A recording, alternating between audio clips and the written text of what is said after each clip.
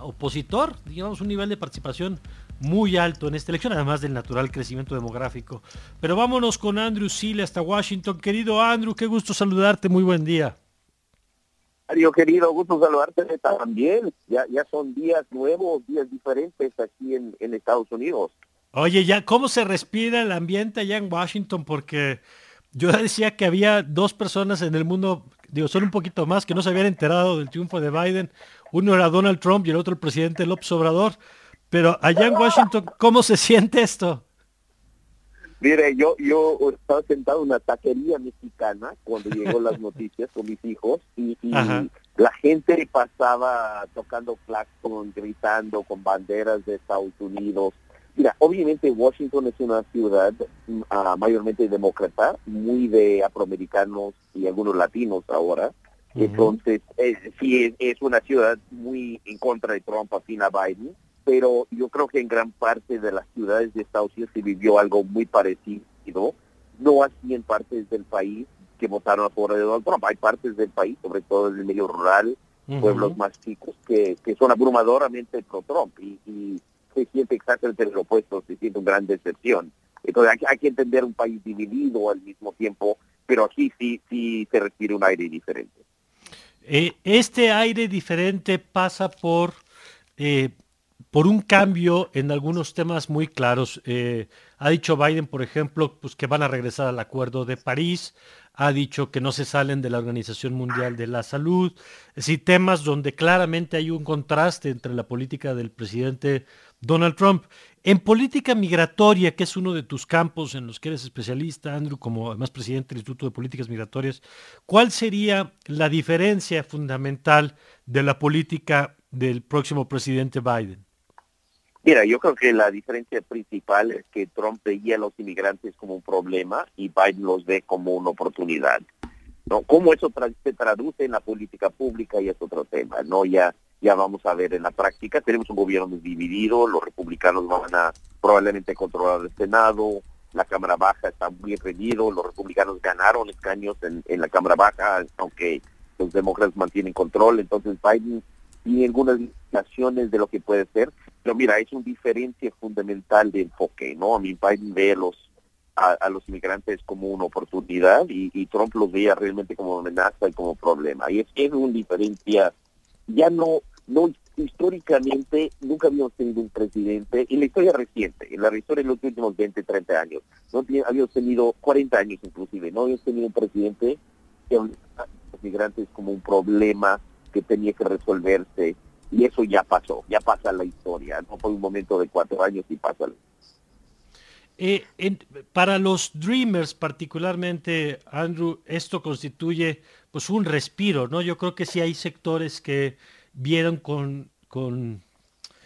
pues con ilusión la elección y con tranquilidad el resultado. Es ese segmento de miles de jóvenes que vivieron al amparo de este programa, empujado también durante la era Obama, y que vivieron permanentemente con la amenaza de la deportación en los tiempos de Donald Trump, ¿no? Sí, yo creo que para los soñadores, para los dreamers, esto es un respiro. Hay sí por 4 años garantizado que van a estar en el país. También los que tienen protección temporal, mayormente salvadoreños y hondureños, también que son otros 300, casi 400,000 personas. Los dreamers son unos 600,000, un poco arriba de 600,000. Libremente 4 años más con la protección del gobierno, con derecho a trabajar. Probablemente se les resuelve su estatus en el Congreso también porque son causas populares.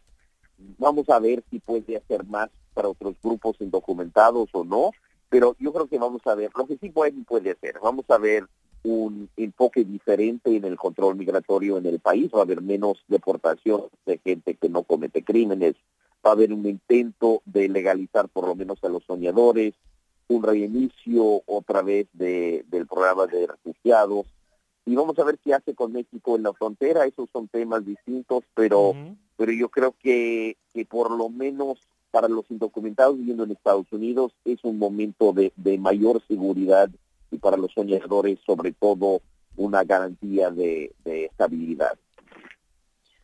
Andrew, buenos días, ¿cómo está? Le saluda Ana Jasso. Esta Ana, buenos días. política migratoria que estamos mencionando también puede ser beneficiada por la vicepresidenta Kamala Harris por sus antecedentes de cómo ha sido su vida. Sí, yo creo que, mira, yo creo que sobre todo el simbolismo de que una hija de padres migrantes es la vicepresidenta. Primero es mujer, ¿no? Para empezar, yo creo que hay que reconocer, en este país nunca habíamos tenido una mujer ni de presidente ni de vicepresidente. Ya, es un cambio enorme, pero además es visiblemente una mujer hija de inmigrantes, más aún que Obama. Obama sí era hijo de un padre inmigrante, pero él no creció con su papá. Kamala Harris sí creció con su mamá inmigrante de la India, conocía a su papá inmigrante de Jamaica. Ella es parte de esa experiencia de una familia inmigrante. Yo creo que eso ayuda en el entendimiento simbólicamente, pero también pragmáticamente en cómo abordar el tema migratorio, ¿no? Hay mucho más respeto a esa experiencia y la importancia que tiene para el tejido social y el dinamismo económico del país también.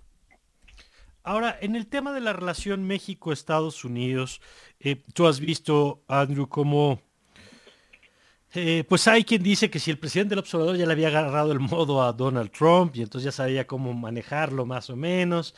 Hay quien dice Así que es, hay temas que van a salir de la relación, como el asunto de la amenaza de los aranceles que de repente sacaba Trump un poco intempestivamente, pero al mismo tiempo hay quien advierte que otros temas, por ejemplo, que ya venían en el TEMEC, pues pueden adquirir más peso. El asunto de los derechos laborales en México, que ya sabíamos los demócratas habían empujado durante la renegociación del TLC, ahora TEMEC. ¿Cómo ves tú? ¿Qué temas crees que podrían cambiar en el entendido de que es una relación permanente que trasciende a los gobiernos?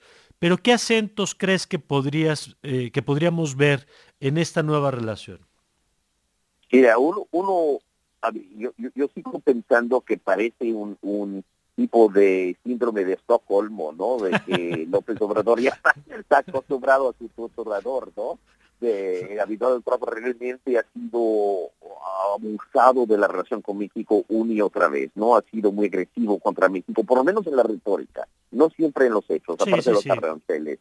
Pero parece como que si fuera como López Obrador ya acostumbrado. Pero creo que tiene una lógica también. López Obrador, como tú dices, está muy cómodo con una relación tan simple, ¿no? Mientras negociaron el TEMEC, le salió bien a México en general, y tiene que ser el control migratorio, y Trump no se mete con México. Se mete Ujú. retóricamente, construye su muro, pero no se mete en la parte interna en México para nada. Y para López Obrador eso le funciona, ¿no? Él está concentrado en su política interior también, y Trump en el suyo. Regresa Biden, que es un hombre mucho más globalista, Sí, que claro. sí va a querer una agenda amplia con México, va a querer hablar de agua, va a querer hablar de derechos humanos, va a querer hablar no solo de control migratorio, pero también cómo se estructura una migración más regular a través de México a Estados Unidos y a México a Estados Unidos con respeto al derecho a los migrantes, con control también, porque va a querer control migratorio también.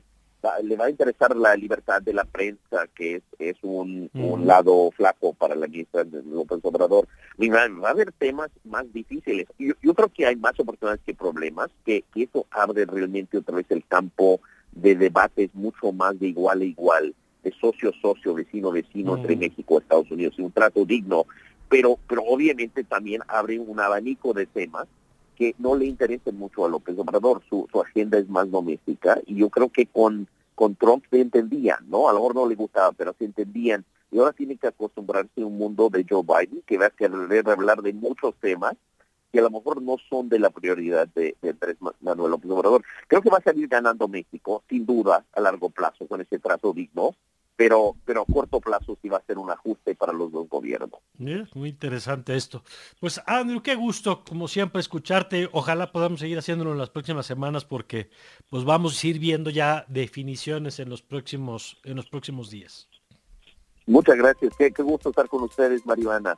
Igualmente, Andrew, gracias. Gracias a ti, Andrew Seeley, presidente del Instituto de Políticas Migratorias desde Washington. Y bueno, antes de irnos al corte, o mejor dicho, nos vamos a ir al corte con esta semblanza